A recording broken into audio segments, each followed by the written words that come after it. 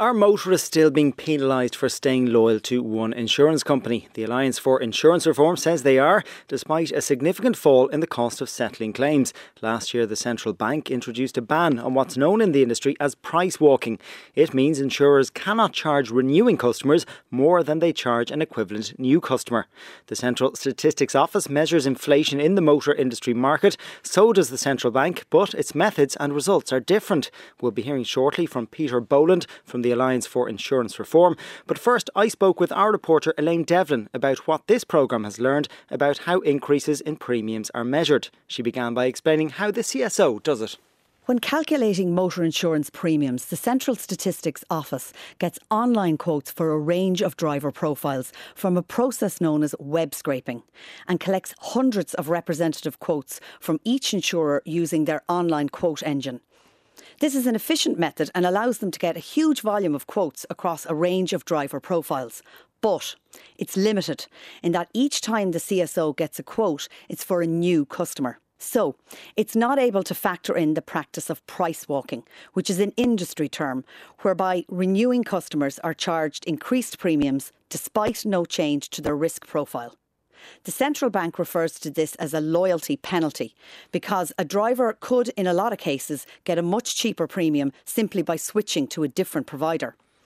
And while, for example, the CSO figures might show a reduction in motor insurance premiums last year, they don't factor in renewing customers being charged higher premiums.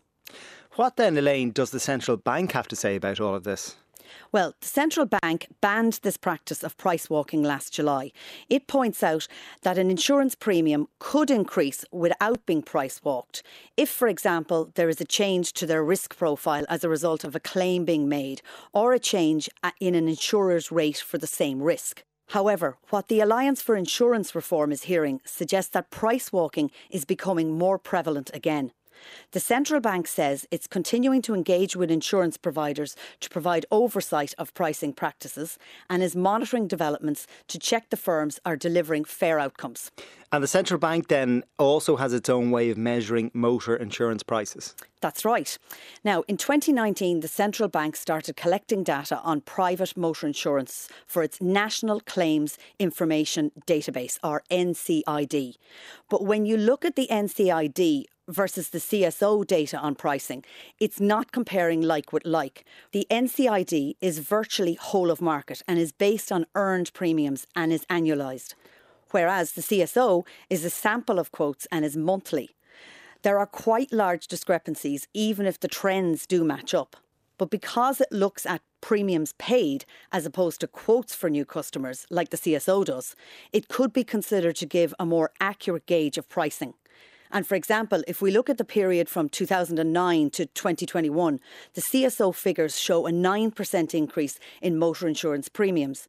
However, the NCID figures for the same period suggest that the rise is much more pronounced at 23%. Now, that's a significant difference. Elaine Devlin speaking with me earlier. For more on this, I'm joined by Peter Boland from the Alliance for Insurance Reform, who is in our Galway studio. Good afternoon. Good afternoon, Angus. Now, we have a statement on this from Insurance Ireland, the group representing providers, which points out that both the central bank and the CSO figures show an ongoing downward trajectory in motor insurance costs. Insurance Ireland also says the official data show insurers have stood by their commitment to pass on savings arising out of new personal injuries guidelines. And in the year to January, CSO inflation figures indicate motor insurance premiums fell by 9%. So, Peter Boland, the industry says insurance premiums are still on a downward trend. The latest CSO stats back that up. Why do you say there are in some cases they are going up for some customers? OK, so Insurance Ireland's job is to protect their members. So let's pull back from the press release there and look at what we know as facts. So we know that the judicial guidelines came into place in April of 2021. And that was really the big bang when it came to insurance reform, because that dramatically reduced the level of damages for minor personal injuries. And this was the issue that insurers had hung their hat on for many years. They said as soon as that's done, the premiums will come down. What we now know is that in that year, premiums came down by 2%, which is marginal at best. Now, The other big change, and you've referenced it already, was that from the 1st of July last year, price walking for existing customers has been banned. Now, the insurers told us repeatedly that they didn't engage in dual pricing or price walking. And then the central bank went in and did the research. And what they said was that our analysis shows that price walking is common in both the private car and home insurance markets. So in order to keep the insurers honest, we need the data. Now, what we don't have is data for 2022, and obviously we don't have data for 2023 either. For all the reasons that Elaine has outlined, we can't be relying on the CSO data in specific terms on this. So we're waiting for the central bank's NCID data to give us a view. But our big concern is that the informal research that we were carrying out over the last 3 years mirrored what the central bank has been saying. But now, in the last few months, motorists are telling us that their premiums are drifting back up again. Mm-hmm. And on price walking then, more specifically, this is where renewing customers are charged this higher premium compared to new customers for the similar risk profiles. Insurance Ireland says insurers are obliged to follow the rules imposed by the central bank, that they continue to support the implementation of these rules. The central bank, for its part, says it's continuing to engage with providers to ensure oversight of pricing practices.